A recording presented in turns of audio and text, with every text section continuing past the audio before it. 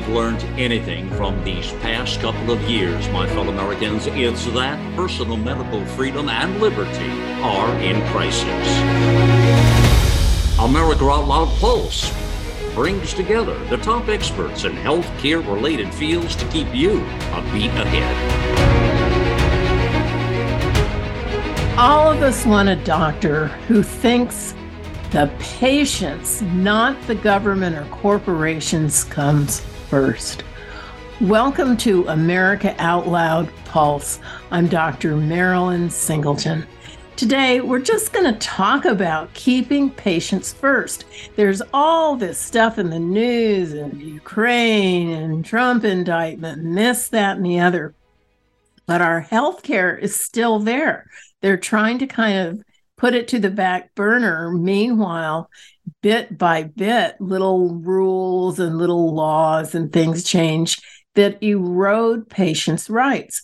Some years ago, the Association of American Physicians and Surgeons wrote a patient bill of rights. And I'm just going to go through that. And I want everybody listening to think about what your rights are and going to a doctor who will observe those rights and demanding them. Patients should be guaranteed the following freedoms: to seek consultation with a physician of their choice, to contract with their physicians on mutually agreeable terms, to be treated confidentially with access to their records limited to those involved in their care or designated by the patient, to use their own resources to purchase the care of their choice. That sounds odd to have to say that, but with some programs, including Medicare, you can't use your own money. To refuse medical treatment, even if it's recommended by their doctor. To be informed about their medical condition, the risks and benefits of treatment, and appropriate alternatives. To refuse third-party interference in their medical care, and to be confident that their actions in seeking or declining medical care will not result in third-party imposed penalties for patients or physicians. To receive full disclosure of their insurance plan in plain language. Now, some of these things are the contracts. What's the contract between the physician and the healthcare plan? What's the contract between the patient or employer in the plan? There's a lot of read between the lines and all those, and a lot of fine print, and patients have to know. So you aren't blindsided suddenly when you try to make a claim, and then they say, oh, well, we don't cover that. Patients have to know whether there's any incentives involved in these contracts, whether the physicians are offered financial incentives to reduce treatments or ration care. And the cost. Patients need to know the full cost of the plan. That's co-payments, co-insurance, and deductibles.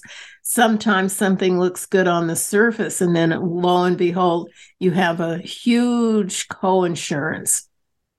Coverage. You need to know exactly what's covered, not where it's kind of sneaky. Oh, well, that's experimental, or you can't do this, or you can only get that treatment once every month, or whatever it might be. You need to know that up front.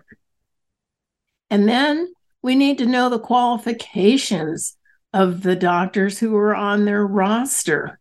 And very importantly, and we're going to talk about this later today, is the authorization procedures for services. Are there committees? Are there doctors? Some places, and in fact, a big lawsuit came out where it shows there weren't even doctors who were examining the cases. So this is something all patients need to know. And then patients need to know referral procedures. They need to know the grievance procedures for appeals. And then finally, they need to know whether a doctor is going to be punished for criticizing the plan. We're going to talk about all this with my guest, Dr. Richard Amerling. He's a board-certified internist and kidney doctor with over 35 years experience. In 2016, he took a position at St. George's University and taught there till July 2021 when he refused the COVID vaccine. Dr. Amerling is a past president of the Association of American Physicians and Surgeons, and he's currently on the board of directors there. Now he is also the chief academic officer at the Wellness Company. Welcome to the show, Dr. Amerling. It's so great to be with you, Dr. Marilyn Singleton, my favorite past president of AAPS. Including yourself, I suppose. No, way beyond myself. All right, it is so good to have you here. Let's just get down to it. What do you see is happening in medicine and the biggest problem in trying to keep patients first? Marilyn, we are in such bad shape right now that it's very hard to even see a way out. And what caused all this is really the issue, because that's how we get to the bottom of it, is we try to cure as opposed to treat symptoms, as always. We want to get to the root cause of the problems that we're experiencing. And I trace it all back to a very simple thing, which is the intrusion of third parties into medical care. And all of that started back in World War II, when we had wage and price controls. And after the end of World War II, most of the price controls went away, with a few notable exceptions, such as rents in Berkeley and New York City. But also, employers during this period, to attract and keep personnel, offered health benefits, health insurance as a benefit. Now, health insurance was a fledgling business back then, and most people paid for a lot of their care out of pocket, and that was not a huge issue. But when you got a plan instead of wages, right? This was a benefit that was included in your total wage package. So you suddenly had this incentive to spend money on healthcare. And when the price controls went away, the tax advantage status of this benefit remained. So that is how we got employer-sponsored health insurance, which was the beginning of the end, if you really want to look at it, of good quality medical care. And once third parties got in there, and of course, employers don't buy your homeowner's insurance or your car insurance, do they? So why are they involved in buying your health insurance? It's totally absurd. But this tax break that gets that you get for your policy promotes the use of the service. So we started to have overuse of medical services, and when third parties are picking up the tab, there's less likelihood to be cautious about spending, and that's both on the part of the patient and the physician. And we went from there to ultimately Medicare, Medicaid, and the intrusion of government now in a big way into providing health, so-called insurance.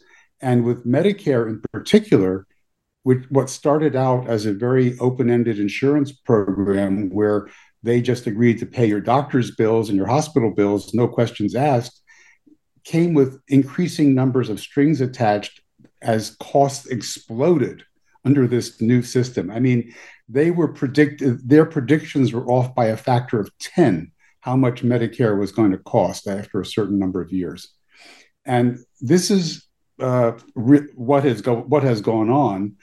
The introduction then of the managed care concept back in the 90s, I guess, is when it really started to take off, where you would have, instead of just a doctor taking care of you, you would have to go through a gatekeeper who would decide what care you should get, whether or not you're going to get a specialist, whether or not you're going to get a CT scan or MRI.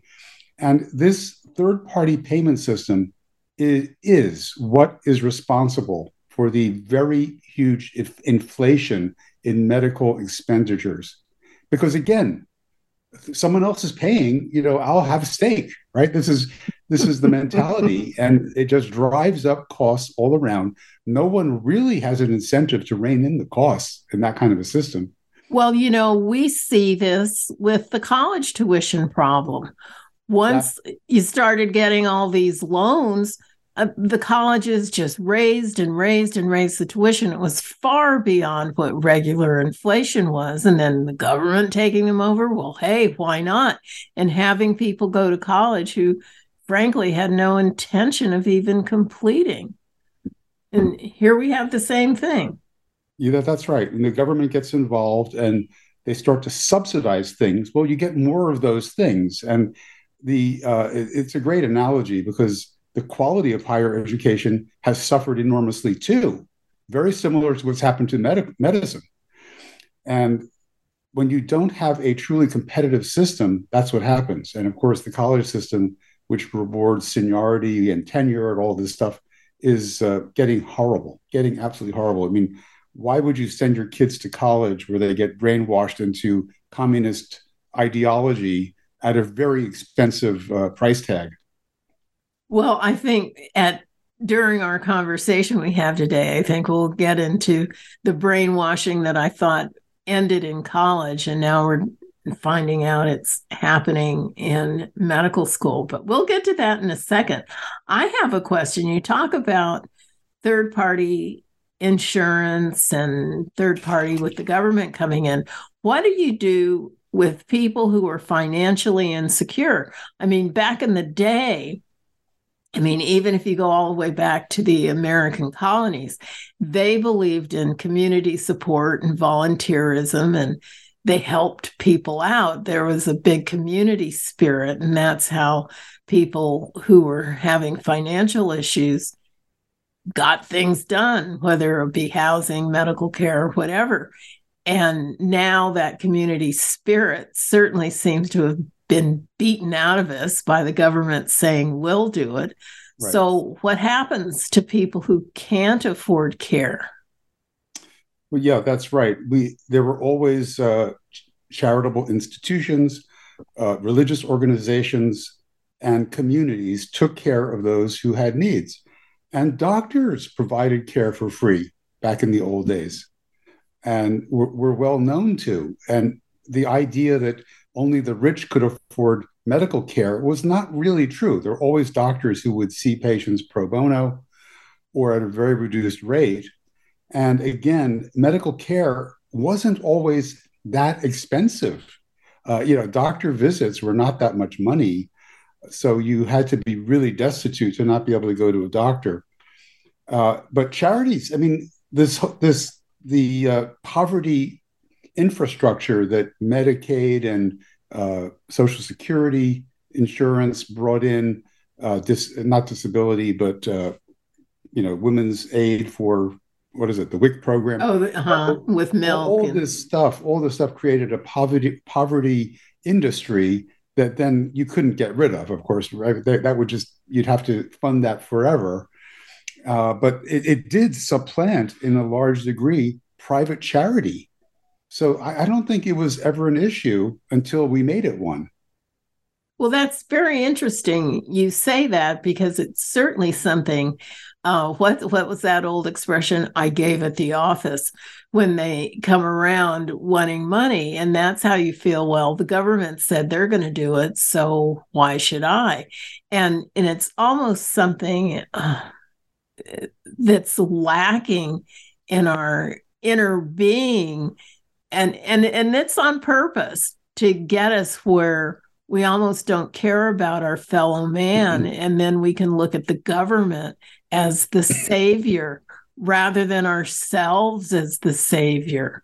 And I hate seeing that happen to us, where our humanity is kind of being drummed out of us. I agree. And that's the statist agenda has always been to weaken the community, weaken the churches, weaken family. The family structure is what sustains civil society and sustains individuals. If you have an intact family structure with parents and grandparents and cousins and uncles and aunts, they're not going to let you drown, right? If you have trouble, they're going to help you. But that has been supplanted by government largesse, which is, of course, always comes with these horrible strings attached and always very low quality ultimately. And think about how a family of four back in the 50s paid 2% or less of their income to the governments at all levels in the form of taxes. Now it's more like 40% or 50% when you include all the taxes. So there is no money left over really for charity. It's a very sad state of affairs.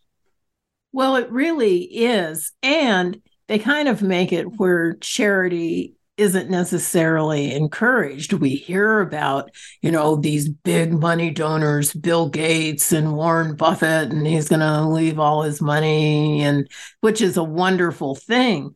But it's the day-to-day helping in the community, which isn't always money. It's spending time at school or volunteering at church or whatever, going to an old folks' home.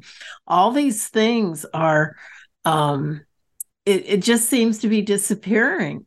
And I was really pleased when my son was in high school that one of the things they did, it was actually a course in senior year, is you had to do some volunteer project. And this was a public school. It wasn't, some fancy private school, but they were trying to instill that spirit of volunteerism. And doctors had it, as you mentioned, that doctors saw patients for free. But hey, now it's fraud if you take Medicaid and then you don't charge the person. And, they've made it so difficult that all the doctors are just towing the line. Yeah, it was interesting. When I was down at St. George's in Grenada, I was on the admissions committee for a couple of years. And it's obvious that they are looking to select individuals, not only who are, by the way, not all that inquisitive, sadly, or all that brilliant anymore, but they're looking to select individuals who show that they are altruistic. So this community service thing has sort of become a requirement.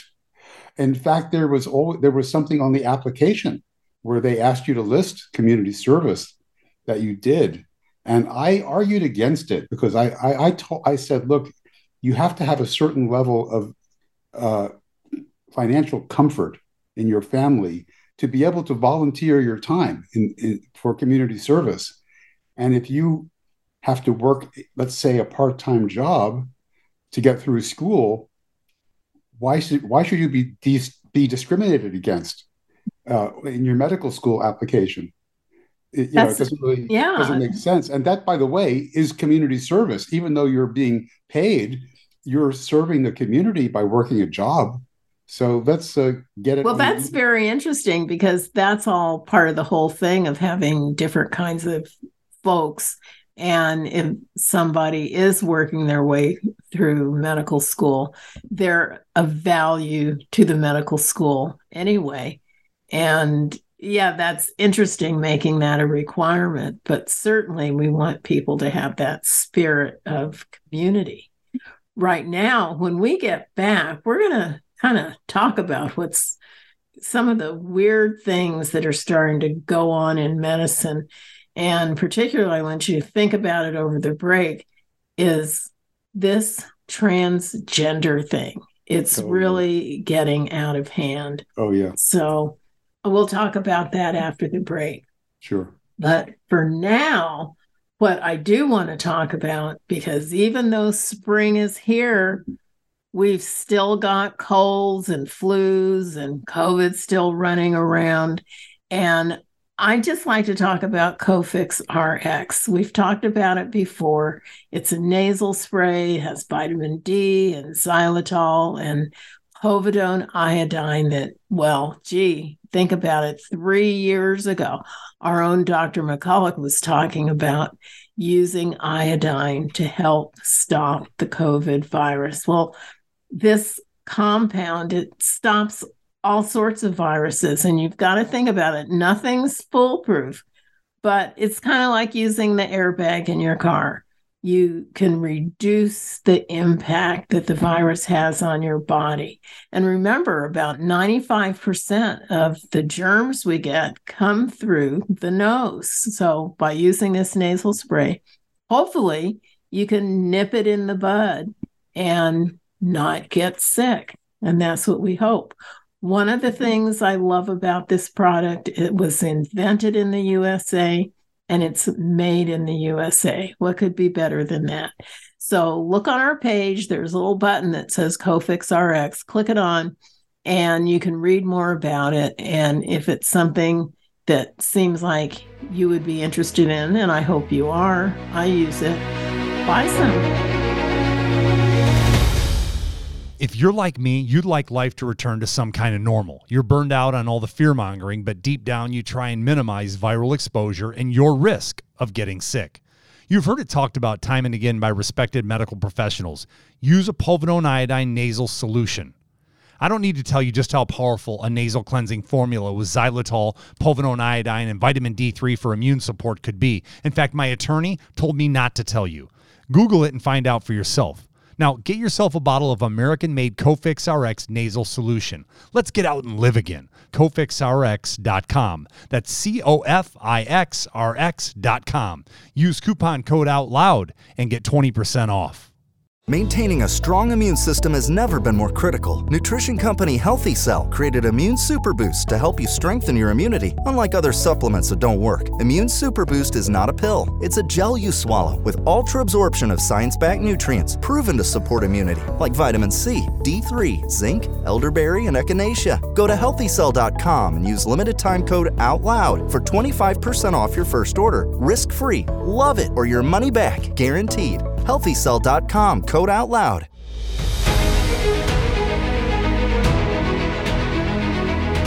Okay, well, we're getting back to the show again, and we're going to talk about this transgender. I call it a fad because something odd is happening in the kids. There was some review of insurance claims, and the number of children diagnosed with so-called gender dysphoria has tripled over the last 5 years.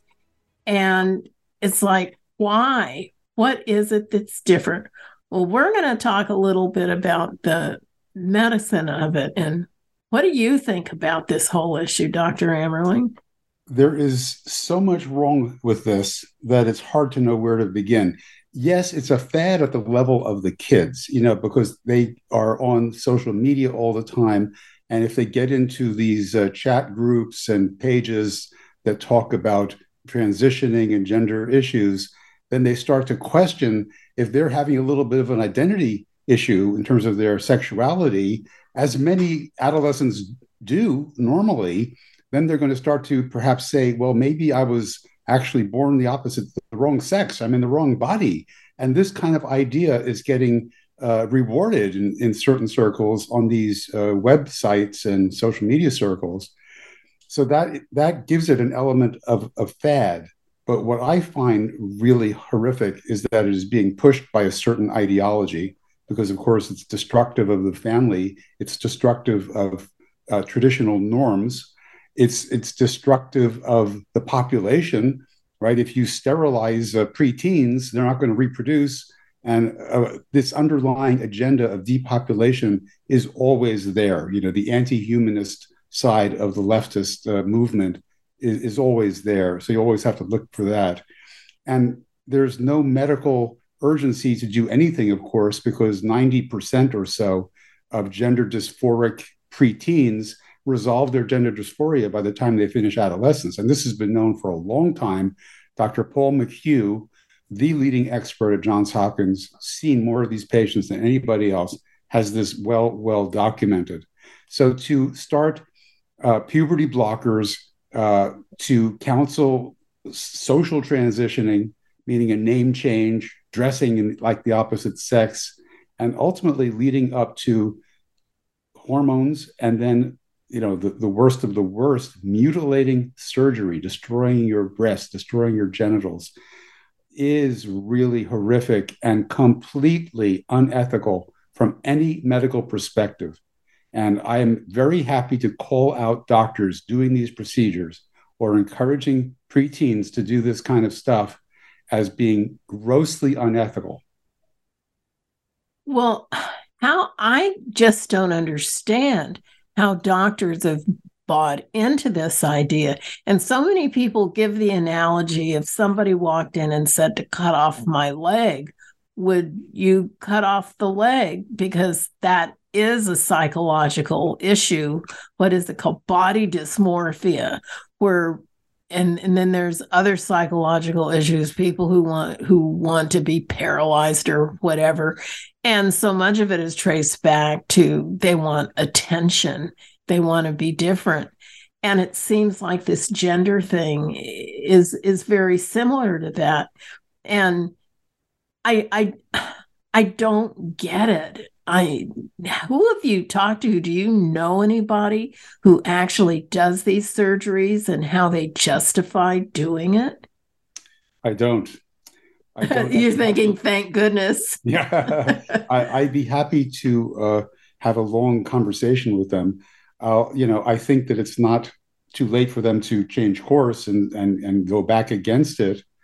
There are so many testimonials now of detransitioners. There was an article recently that got a lot of play from not a trans, but I think a homosexual person who was working in this industry, counseling teens. And she actually, became a whistleblower because she saw all sorts of awful things. The kids being pressured, parents being pressured, using this lie that there's a huge suicide risk if you don't allow them to transition. That is totally nonsense. And having their real psychopathology ignored. I mean, a lot of these kids have issues such as maybe their autistic spectrum disorder. That's very common. Maybe they've been abused as kids. Maybe they just need to talk to a friendly, empathetic person who will help guide them through their troubled teens. And that is all that most of these kids need. And they're not getting it. They're instead being pushed to make irreversible decisions regarding hormones, which can block their fertility permanently, and disfiguring, mutilating surgery. There's a basic tenet of medical ethics that you do not remove a healthy, functioning organ. So this is completely against that, not to mention the do no harm precept that we are grossly violating by giving these people harmful drugs and surgeries. Well, one of the things that stunned me since the study came out of my alma mater, University of California, San Francisco, and researchers there, this is so stunning to me. They looked at mastectomies performed on girls, get this, age 12 through 17 at the Kaiser Hospital System. And that is all over California, 56 different regions. And as that's called, gender affirming mastectomies increased 13 times. Oh my God. From 2013 to July 2020. And when I read that, I was stunned. I mean, can you imagine doing a mastectomy on a 12-year-old? I mean, when you look at court cases and 12-year-olds aren't considered old enough to make decisions for themselves, they can't get tattoos. You can't get a tattoo, but you can get a mastectomy at 12? And again, what doctor is doing this? Right. And there was a video of a woman at Vanderbilt. And of course, the video is no longer available per usual, where she's talking about the money to be made from these things.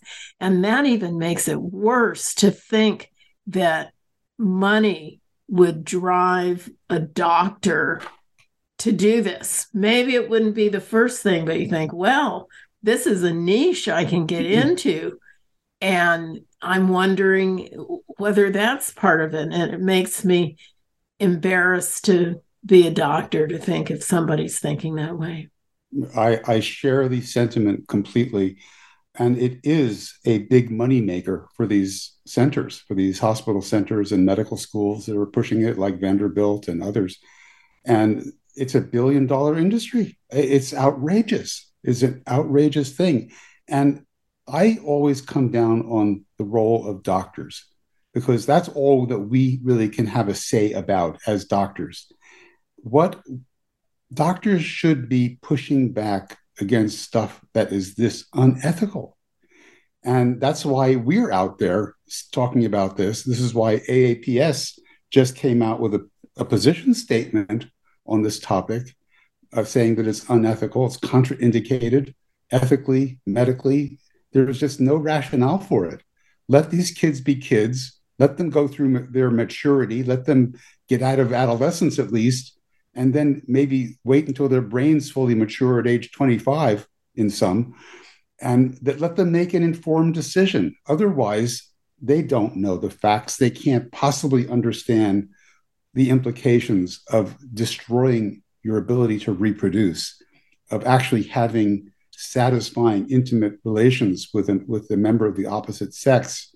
All these things will not be available to them. They don't really understand how big a deal it is. They just want the approval from their peer group of being, a transitioner. But go listen to some of the detransitioners. I have become a big follower of Chloe Cole. I'm sure you know who she is. This wonderful young girl who at age 12 or 13 was encouraged to transition.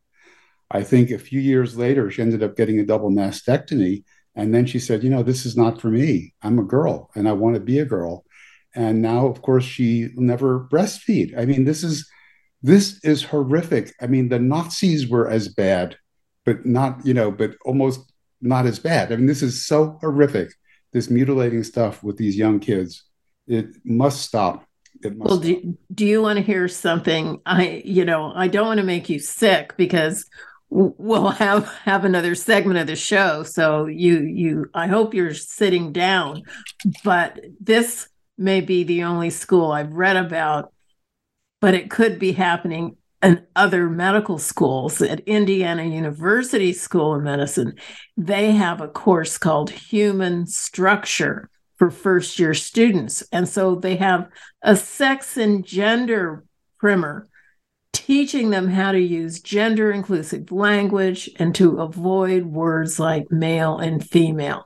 They tell them that cervical cancer screening should be offered to people, not women, so they won't offend patients. And they're taught that gender is a social construct. This was stunning. It is. Now, this has infiltrated medical education. And this is why we must really create new medical schools, because we cannot pretend that there is gender independent of biological sex. There is simply no scientific rationale for that concept. The gender fluidity came from a single unethical and ultimately fraudulent study of twin boys, one raised as a boy, one raised as a girl, done by this guy, Professor Money, John Money, out of Johns Hopkins. And not only did he abuse these two boys when they would come for their checkups, but he lied about the results. And the boy who was transitioned never really mentally transitioned. He was always unhappy and always remained a boy. And ultimately, when they found out about this whole deception, he rebelled. A horrible story, but that is the basis of this whole gender fluidity concept, one fraudulent study. And that's what they quote and cite. There's nothing else. It's all anti-scientific bullcrap and completely unethical, and no ethical physician should be doing this at all. Well, I hope people who are listening who might have friends or relatives who are struggling with this issue, be aware. And earlier before the show, Dr. Amerling and I were talking about California and how it seems to be infiltrating the minds of the nation. And in California, they passed a law where they will ignore jurisdictional issues when it comes to parents disagreeing about gender, surgeries, or hormones. And so they will just ignore court orders from another state. So basically making gender surgery sanctuary state. And we can't have stuff like this where the state just supplants parents. And as Dr. Amerling mentioned, of course, that's all part of a statist plan to break up the family. And it's just one more thing. Right, another brick in the wall. You know, that film, which I haven't seen, I'm sorry to admit, Matt Walsh's film, What is a Woman? Based on that, the Supreme Court candidate who was asked that question and Yes. couldn't answer it. Well, she said, well, I'm not a biologist. Well, doctors don't have that excuse, okay? Doctors study biology, a lot of it. And to deny the objective reality that there are two genetically determined sexes, you are one or the other, is to be incompetent to be a physician, right? Well, if you cannot answer that question, if you cannot answer that question, you should not be a physician, period. In the meantime, I just want to thank everybody for listening to America Out Loud Pulse. As you know, we are always a beat ahead. We've got our free apps on Apple and Android and Alexa, and you can hear it live every weekday at 5 with an encore at 11 and on iHeartRadio at 8 a.m. the next morning. The best part I like, since you don't have to be pinned down to a time, is the shows go direct to a podcast in 24 hours. And the episodes are on lots of podcast networks, Apple and Spotify, Pandora, TuneIn, Stitcher, and iHeart. Make it easy. Bookmark americaoutloud.com/Pulse. One of the things that's so great about Pulse is that it's a different doctor every night. I'm on Mondays. Tuesdays, we have Dr. Jordan Vaughn and Dr. Stuart Tankersley. Wednesdays, we have Dr. Peter McCulloch and Malcolm Out Loud. Thursdays, we have Dr. Peter Bregan and Ginger Ross Bregan. And Fridays, with epidemiologist Dr. Harvey Reish. And remember, Nurses Out Loud, they're on Monday through Friday at 10 a.m. Eastern. So we've got a lot of medical stuff out there for you. And I really appreciate you listening. America Out Loud beats to the pulse of our nation. We know when you're angry, you're troubled, confused, glad, and thankful. Well, we know you because we are you. AmericaOutloud.com. Join us as we explore the most important issues of our time.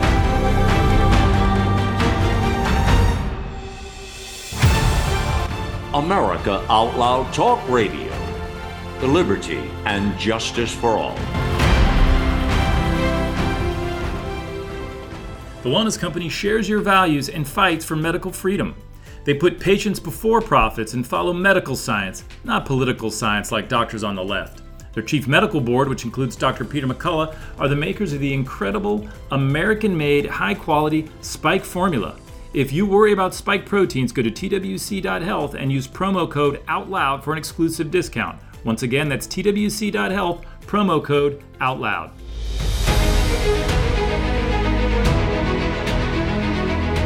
Before the break, I said that we'd talk about the other end of the spectrum and talk about what's happening with our elders. It's been in the news that Medicare Advantage, which well over half of seniors who are on Medicare have this, and basically it's an HMO for medical care. And people, you see the ads for it on TV all the time, and you can get this and that and the other, and dental and hearing, even though you have to pay extra for that. and less paperwork, all this. Well, it turns out with Medicare Advantage, it might have less paperwork, but it also has less care. And now there's a new wrinkle.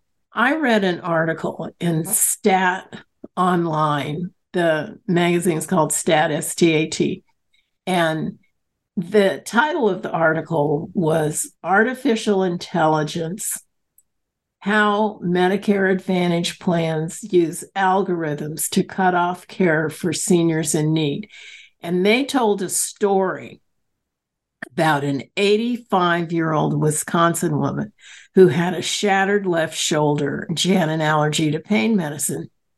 The algorithm figured out that 16.6 days she'd be ready to leave the nursing home.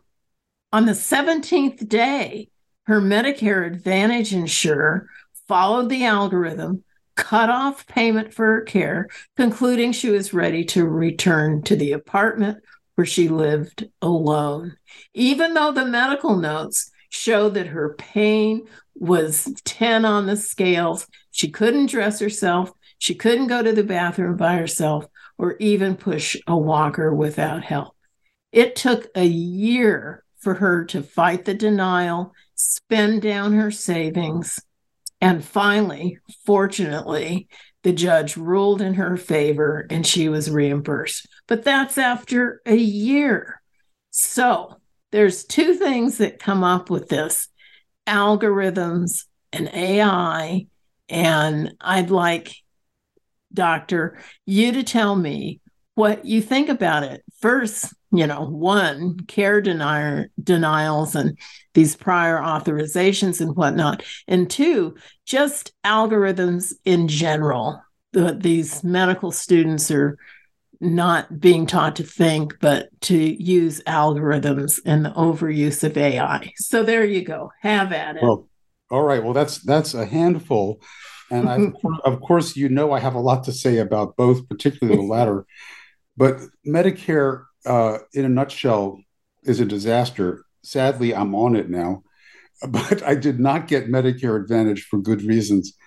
One of the things about Medicare that I observed during my career is that it encourages the overtreatment of seniors. There's no question about that. They get pushed into aggressive care, including unnecessary surgery, in my view, and medications that don't benefit them and actually may harm them. And why? Because they have this Medicare card. It's that simple. And doctors and surgeons and interventionalists of all types love to see that Medicare card, which I have now, as I said, have one myself. The over-medication of seniors is encouraged by Medicare. Part D, which is the drug benefit, opened the floodgates for seniors to be on 10, 15, 20 prescription drugs, almost none of which are guaranteed to are helping them. They're almost all guaranteed to be harming them more than helping them. And this is one of our focuses at the wellness company. We're trying to deprescribe. And when I see someone who is 80 years old on a statin and a bunch of other medicines that they really don't need, I say, yes, let's get you off these drugs and get you onto a good diet. And you don't need drugs. When you're 80 years old, you should hardly need anything at all. And doctors just prescribe. And a lot of it is because someone else is paying once again. And Medicare Advantage has always been a ripoff.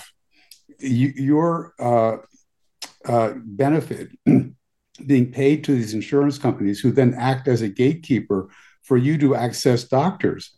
And even though Medicare Part B without Medicare Advantage is much less good than it used to be in terms of what they will pay doctors, you still are better off, in my view, sticking with straight traditional Medicare Part B, because you're going to have much more choice. And again, you shouldn't be on a million drugs. So you don't let them influence you with those bribes that all your drugs are going to be paid for. They won't, first of all, but they'll say they are. But you don't want that. You want to have access to a good doctor and leave it at that.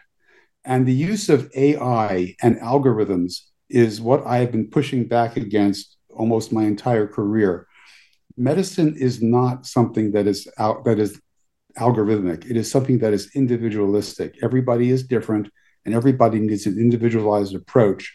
And I would begin all my lectures down at St. George's with this idea that if you're just going to plug people into a formula, you don't need to be a doctor. Your front office person could do just as well. So if you want to preserve your relevance as a medical doctor, you better start by taking a very careful history and try to figure out what's wrong with your patient, and not just squeeze them into some diagnosis because they have a certain number or a certain lab result or a certain x-ray finding. No, it's more complicated than that. And if you are not up to the task, do something else. Well, when you talk about taking a history, when I was in medical school, in the last millennium, that we were taught that history taking was the most important thing.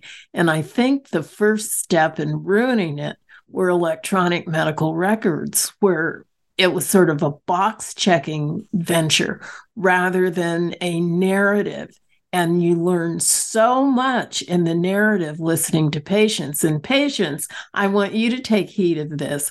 Tell your doctor the story, because there's so many times that something's going to pop up that you as a patient didn't even know that was a trigger for something happening to you. I can't tell you how many patients would say, "Oh, I was fine until my dog died, or till my husband got sick," or there's some sort of life episode that by talking to the patient, and as a patient talking to the doctor, that may end up diagnosing your problem.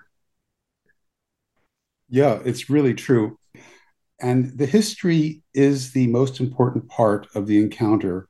It is being heavily de-emphasized. I saw this myself in medical school. My teaching job was about teaching history, and I pushed back obviously heavily against that. But this was the pattern. They would introduce themselves, and by the way, the first question they would ask the patient: "How do you want me to address you?" So even then, they're talking about the gender issue, right? They want to be sure they're getting the pronouns correct. So that's a preoccupation right up front. By the way, I've never asked that question in my entire career. Hopefully you haven't either. I would call a new patient, Mrs. Smith. And if Mrs. Smith said, "Oh, please call me Pearl," I would say, "Okay, if that's what you want." But you start off formal and let the patient decide what they want. Right. Then they would go through a very cursory HPI. The HPI, for your listeners, history of present illness. And that is where the meat of your history is. And that's where you're going to get the diagnosis. So let's say, for example, someone comes in, they're complaining of a cough. Well, there are a whole bunch of questions you need to ask to try to nail down what that cough is. What is it from? Is it productive? Are you coughing up junk? What color is it? How long have you had it? Do you have a fever? Do you have any pain around? You're trying to narrow it down. Is this a pneumonia? Is it a sinus infection? Is it asthma? So there are all these questions that you need to ask to try to narrow down that diagnosis. So the students, before I got down there, they weren't learning this whole technique. So they would go through a formulaic list of questions, and then they would move on to the past medical history, the sexual history, which of course they never omitted, never once. They would move on to the social history, smoking, and all this stuff. And I would tell them, look, that stuff is okay. You got to get that information. But if you move on from your history of present illness without a firm, or at least a good idea of what really is wrong with the patient, you better go back and ask a lot more questions. So that's how I was trying to teach them this whole technique. But before I got there, no one was really informing them that that's how you really do a history. Well, it's kind of interesting because, listening to you talk about this and listening to hearing that we're supposed to ask a bunch of questions, let's look at what's happened in medicine with going back to our old friend, third parties, corporate takeover, where these big health systems have bought up doctors' offices, and the visits are so short that some people complain that the visits are as short as 7 minutes. Yeah. How can you do a narrative in 7 minutes? No, I know. And you're so right about the electronic medical record as being a huge catalyst for the destruction of the history and really the destruction of the patient-physician relationship, which is the cornerstone of good medical care. You know, it makes history taking a joke, and many doctors use a boilerplate template that they just sort of maybe change one or two things on just to save time. And it creates this beautiful note, you know, a 2-page note. You could have spent 5 minutes on the history, but the computer then generates a 2 or 3-page note. And one of my colleagues at an AAPS meeting likened this to a Potemkin village. It's such a great analogy. You know, the Potemkin village were these fake cities that they would put up in Soviet Russia to fool tourists. So it looked like a normal Western city, but it was all just facades, right? There was nothing behind it. And that's what these EMRs produce. They produce a Potemkin village. It looks like medicine is being done, but actually it isn't. Well, and it's interesting because I look at them and see all the check boxes, and the check boxes just don't tell the whole story. And it's amazing what you learn just sitting with the patient and talking. And like I say, sometimes the answer to the problem is just sort of blurted out. I asked a patient once, had she ever fainted? And just worrying about if they were going to faint when you pop the IV in. And she said, oh, yes, when they told me my son would probably die. And then she looked at me and said, do you know, I've never said that out loud before. And she had had chronic neck pain and stuff. And it was almost like that, holding that in, that trauma of learning that her son might die, fortunately he didn't, was held in her neck. And she worked on that whole issue and her neck pain went away. So, wow. You know, it's not mumbo jumbo and hokum to think that your emotions have some effect on your health. And in fact, have a big effect on your health. And those EHRs, electronic health records or electronic medical records, sometimes just don't get the whole picture. Often don't. And you raised such a great point. The emotional content is so important. And what is healing patients is that emotional bond with you, the physician. And you cannot get that if you're having a one-on-one relationship with your computer screen when you're supposed to be looking the patient in the eye and talking to them person to person.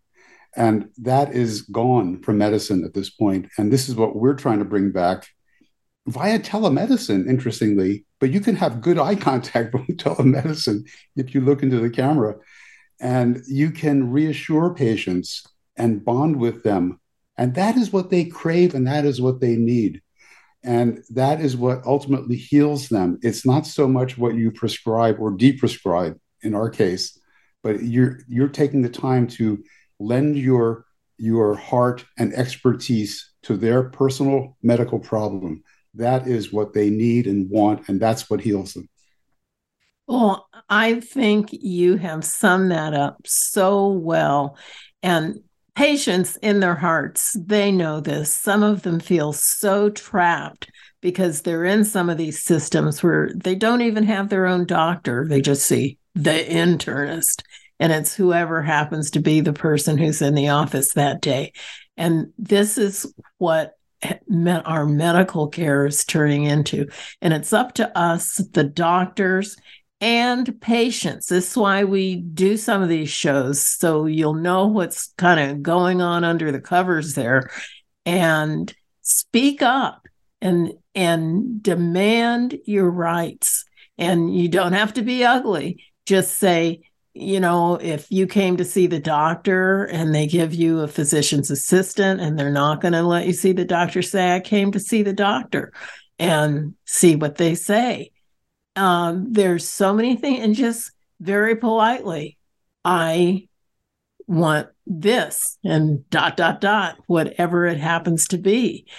And the system has made it where they want to break up all they're called chief complaints, into a new appointment for each chief complaint rather than being able to say everything at once, because obviously one of your problems coincides with the other. They're not separate. We're one body, one whole body. And as a patient, remember this, and certainly the good doctors will. Sometimes it's hard to find one, but they're out there. And like Dr. Amerling said, it's all about the relationship. So, Marilyn, doctors who want to practice real medicine must, at this point, get out of the third-party system. Establish your own practice. Many doctors do it. It's not as hard as you think. This is what we have been pushing at AAPS from the beginning. This is why I wrote the Physician's Declaration of Independence, right, to go along with the Patient Bill of Rights. We have the Physician Declaration of Independence urging doctors to get out of these third-party relationships, which constrain your ability to practice real medicine. And in fact, it really is, I think, unethical to have someone else pay for a patient's medical care.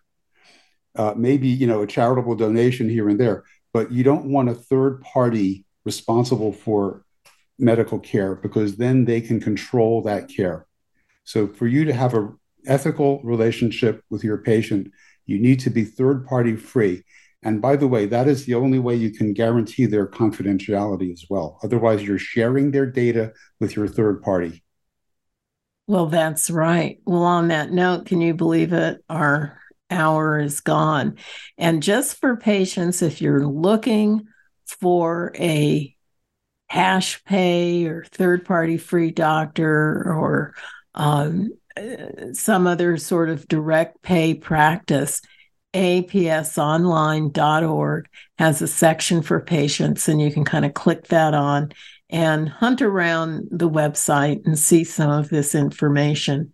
And what is the website of your venture where you're the academic? What is your title? I always mess it up. I'm the chief academic officer. Yeah.